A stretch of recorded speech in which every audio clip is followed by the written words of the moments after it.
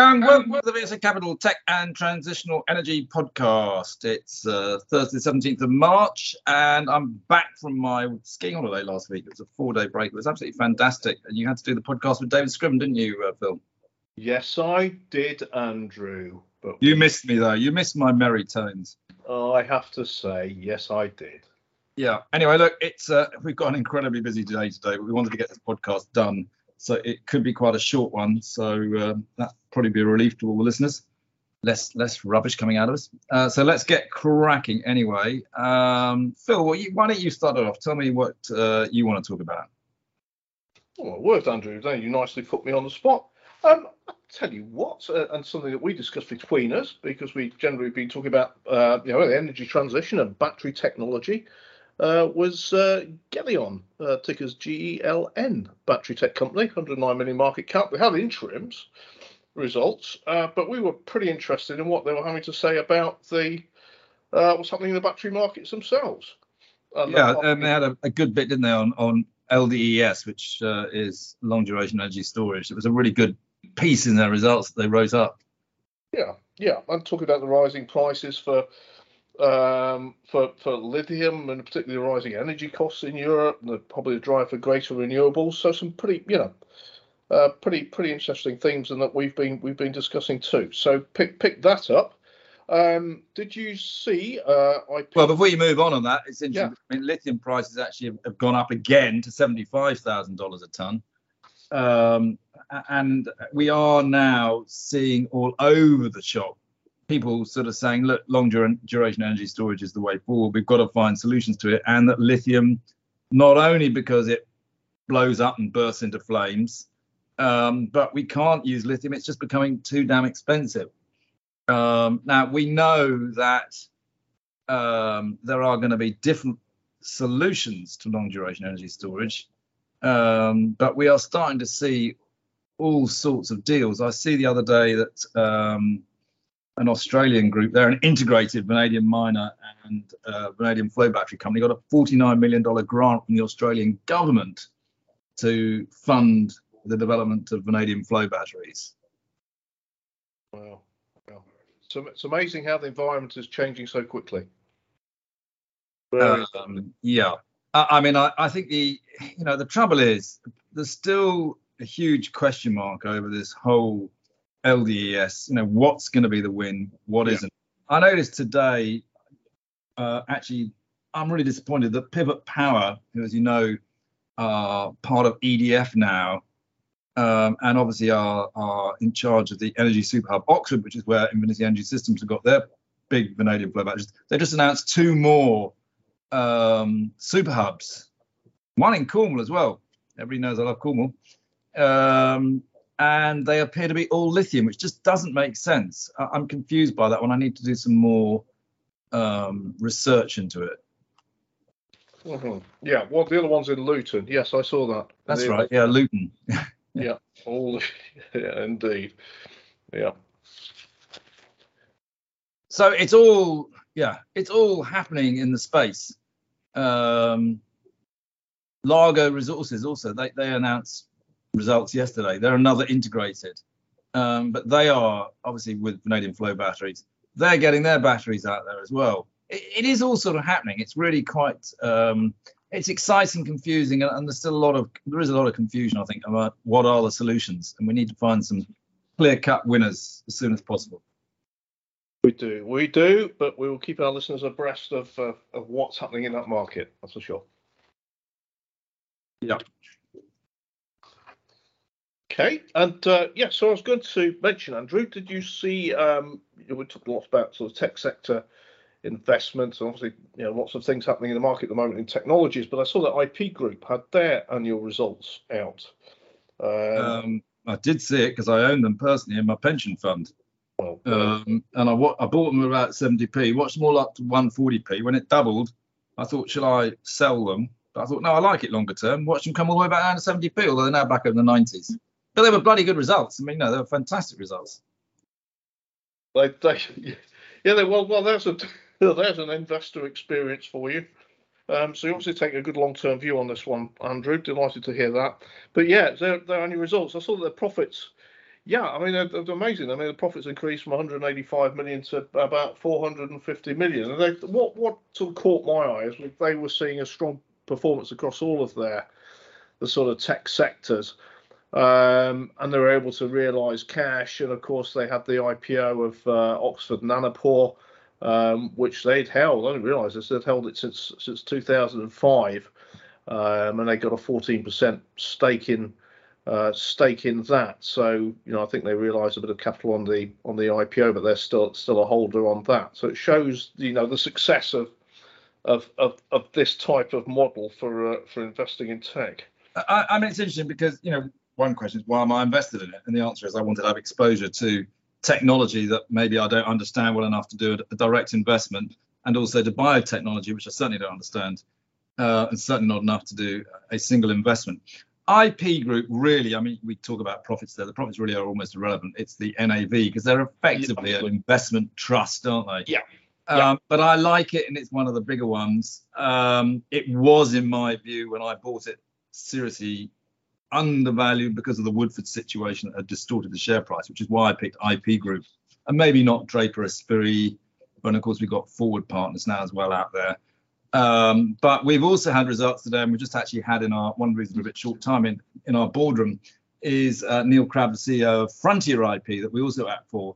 And I mean, actually, they had an enormous profit jump, but also enormous NAV jump because of Excentia, which floated on NASDAQ and has been just phenomenally successful. Now, they have a slightly different model, don't they, Phil? Yeah, they do. And it's a really interesting one. And I don't think they always, it's always noticed with this company how they make their money. Frontier IP get involved at a very early stage in IP, intellectual property, primarily from leading universities in the UK.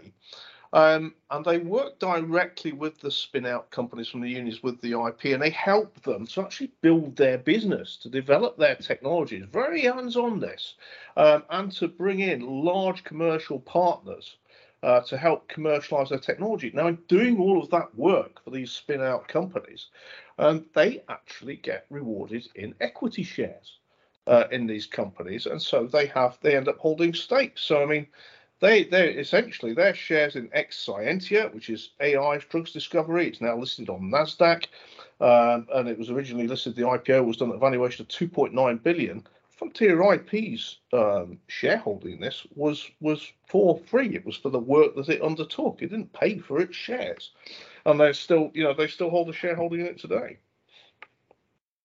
Yeah, look, I mean, I think we've talked again quite a lot on this podcast about some of the smaller technology groups where you can get some real leverage coming out of them. I've known Neil Crabb, the CEO, for about 35 years or so, and he's a very clever guy. So it is a really interesting situation, and it's not one you buy for a trade. It's one you buy and you tuck away for 5 years, and I think it could be. I think since they've been listed, they're up about tenfold, and I think it's pretty obvious that Neil intends to make them go up another tenfold. So as long as you've got a bit of patience, great stock to be in. Yep, very exciting story. Yep. We've had quite a lot of news out, haven't we, this week on the fuel cell market, because we've had news from AFC, we've had news from ITM, we've had news from Ceres as well. We have indeed, and you've probably seen a bit more of that than I have, actually. That's because I keep my. I'll give you a bit of a clue. I mean, I think on Monday AFC announced that they had, in collaboration with Keltbray, that's right. Yeah. Their first fuel cell lease they did into the UK. Leasing is quite interesting, actually. I mean, I think most people know that I don't have the most positive view on AFC, but it's all about valuation. But leasing is very interesting at the moment, I think, because we all know that with new technology, some people get nervous about buying something they've got to keep for 25 years or something, Whereas if you lease, well, if it doesn't quite work, you can hand it back. There's less risk to the person who takes it on. But of course, if the product's great, then if you lease, you can actually make more money. I mean, for instance, if you leased at the moment a battery, because of the way the UK market power system is working, I mean, the fluctuations are so enormous that actually by leasing batteries, you could make more than by selling. But as I say, it actually makes it easier for the customer to take on. So it's actually a very interesting concept. that actually did catch my eye. We also then had ICM, who came in with some news. Unfortunately, they've had a delay. But I mean, again, I don't think that one needs to worry too much about that. In as much as we know that these things take quite a long time and delays come along, and in the current environment with a pandemic and a war in Ukraine, which is just terrible, clearly delays are going to happen, aren't they? So, but yeah, they did have a little delay, didn't they? Yeah, I think particularly with engineering companies at the moment, anything that's using sort of electronics components and needs boots on the ground or whatever to install equipment, then we're going to get delays, and you've just got to kind of be very, very patient at present and see through that, because inevitably companies like this have lots of professional folks involved, and in time, things will recover. Yeah. So it's fine. We're not going to knock them for that one. And then, of course, today actually we had Ceres Power, where I mean, it's again, they've got such a good corporate structure, and they've got so much cash because all these corporate partners, Bosch and Wanchai, have just supported them. I think they come and announced they got 250 million of cash or something. Their revenues were up 44% to about 31.7. It's all looking pretty good. But again, going back to some of the sort of stuff we said, I might just read a bit out because I think there's one or two bits actually worth reading from their statement, which is that they actually say estimates suggest, well, first of all, it's on the hydrogen market. Estimates suggest that hydrogen could eventually account for 18% of primary energy, which is $2.5 trillion. But interesting enough, they also said our first investment announced in November in long duration energy storage, LDS again, with RFC Power. So that actually, again, they're looking at putting, which what we've talked about all the time, putting fuel cells together with LDES. And that is sort of the way it needs to go, because if you're running a fuel cell to create hydrogen, green hydrogen, you've got to run it off your solar panels or your wind, and of course they don't always function, so you've got to have this LDS sitting in the middle. And actually the fuel cell companies should be talking to the LDS companies, and that's interesting that they are. It is. It's quite. I thought that was quite a strategic move for Ceres, and they're very well funded, of course, to exploit that. I'm keen to see how that develops. And I think you probably will. I hope so. Now, actually, also, I think I don't know if you saw, but on a similar sort of vein, hydrogen, was it Hydrogen One or? You've looked at that, have you? No, but there was an announcement out from them. I'm sure was it Hydrogen One? Yeah, it was Hydrogen One, wasn't it? Yeah. And I'm going to read it out to you in a second. I've just got to quickly find the right sort of page. So Hydrogen One, they what was interesting about them in their announcement, they were just more updating about the market in general. Yeah. But they put in this paragraph, changing market environment. And they basically said the Russian invasion of Ukraine has shown governments around the world, and especially in Europe, the vital importance of sustained investment and policy support for domestic energy production, and crucially, diversity in energy imports from overseas. And so they go on about that and how hydrogen can play this vital role. And they then actually go on basically to say again what we're saying, which is that hydrogen, fuel cells, LDES, SWB, whatever you want it, they're all interconnected. Now, we've been saying this for years and ever since we started this podcast, but the market hasn't quite, I don't think, grasped that yet. There is a big connection between LDES and fuel cells, solar and wind, and the big clever players are working it out. But just bear that in mind when you're making your investments, okay? Yeah. That's an interesting fact. And if you look at Siemens' website, Gamesa, I mean, Siemens do sort of go into this quite a lot in terms of how the products sit in the energy infrastructure. But you're right about sort of the general investment market kind of grasping how things are moving now, and it is moving in a different way. Interesting. Yeah, it's interesting you mentioned Siemens, but I mean, obviously we talk quite a lot about Siemens. It's a European company, had a lot of profit warnings. It's owned by a lot of UK institutions. I know that. And obviously, they have a joint development with Invinity. But I'll tell you, you want to look at what people like. I don't think you've been seeing what GE have been doing recently. They're disposing of certain things and breaking their business up into very specific companies. One of which is renewable energy. And GE want to be right in this space. And I would say if I had to have a bet between GE being successful and Siemens Gamesa being successful at the moment, because Siemens Gamesa seems to be in chaos, I'd go for GE. Yeah. No, they are. Yeah, they are. And but yeah, as you say, boy oh boy, watch them move, and I'm sure they'll move quickly. Yeah. Anyway, that's probably enough on transitional energy. We are rapidly going through this, guys, so I apologise about that. But I noticed a few other things. I'll just whiz through some that I saw. I saw that Alpha Wave IP did quite an interesting potential acquisition. Well, they've announced a potential acquisition for $210 million of cash of OpenFive. That's RISC-V. Yeah, RISC-V technology, wasn't it? Yeah. I thought that was quite interesting. And talking of acquisitions, I see it's only a small one, but I see that Traxys has acquired Railcom, which is a North American-based rail technology software company. It was very small, but I think Traxys is starting to do a lot of very interesting things. Their software does often sit around the railway.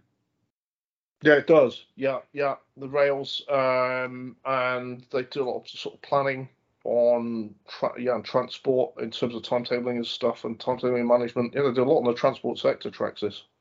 Yeah, so I think Traxys probably gets our vote. Yeah. What have you seen anything you want to slip in? Well, we have, as we discussed before, Computer Center, Andrew. Yeah, I saw that. Yeah, full-year results. 3.2. There's a bigger one, 3.2 billion market cap. And this is just quickly the rating on this. It's on 0.5 times sales multiple and 12.6 times EV/EBITDA, and pays a div, so it's not overly priced, but it's IT services, so you don't necessarily get the rating. But nonetheless, this is such a consistently performing business. They provide IT solutions, security, data center, networking technologies, all those sorts of things that you're in office, you're using in tech. Full year results, and they said that their revenues grew by 23.6% in the year, which was very, very good. And of course, we've seen a lot of shifting spend around, COVID and IT spend recovering, but nonetheless, that was a strong performance by them. And they were pretty upbeat, weren't they, about the future, so that they can carry on at that pace as well. Yeah, absolutely. So talking about being upbeat, it's a company that actually rather interests me. I'd like to meet them. Did you look at MPAC, MPAC? They had full year results today. No, I missed that one, Andrew. Go on. Yeah, well, the reason I'm interested in that one actually is because they've started building batteries for people. So they don't actually design them at all. Yeah, but they signed this deal with, I'm going to pronounce it wrong, but Freyr, Freyr batteries. It's a Nordic company anyway.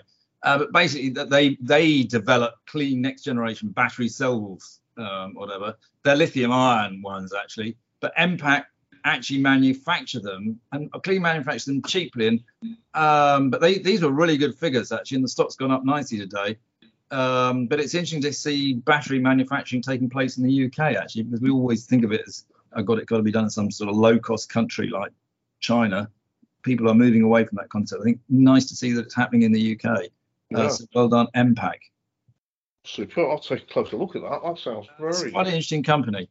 Yeah, that's superb. All right. I don't. Anything else that you've got, Andrew? It's maybe worth mentioning because we do occasionally that Aquis. Obviously, we are now the corporate advisor to them on the Aquis exchange as they're dual listed. They've also announced that the VSA Capital, that's us, will be running the Aquis Apex Index, and they're just doing one or two little bits of pieces, adding on to their group. They seem to be getting, having I'd say they lost a little bit of momentum because of some of the issues. Just it's not easy building an exchange and a trading platform. Seem to be getting a bit of momentum back again. So I'm sort of rather hopeful for that in the next 3 to 6 months. We could see a good run out of that stock.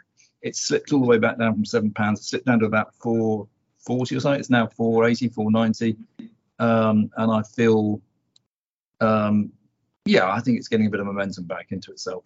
All right. And I think they've got results coming up in due course as well, Andrew. So we'll cover those at the time. Yeah, actually, in another one, talking of results, I don't know if you looked at the Deliveroo results today.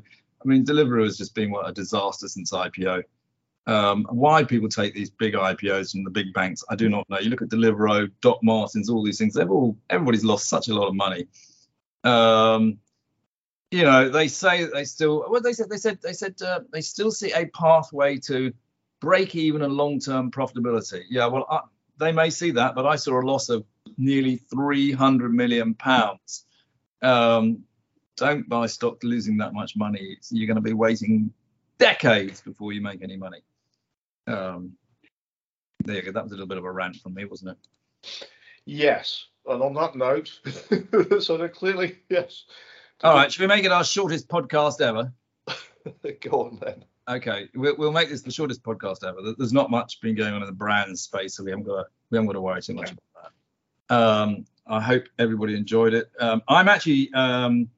I think we will get the podcast done next week, although I am jumping on a plane next Thursday to go to the USA to work on a major deal that I'm trying to put together. Obviously can't say a thing about it, but we'll try and get it done before I take off so that we keep everybody up to speed. The Thursday after that, I'm actually going to be in San Francisco. So we'll either try and do a late one with me from San Francisco, or you'll be back with David again. God, didn't you just love it? On that note, very good. As usual, if anybody's got any ideas they want us to talk about, or if anybody's got any comments, do let us know. We love getting feedback.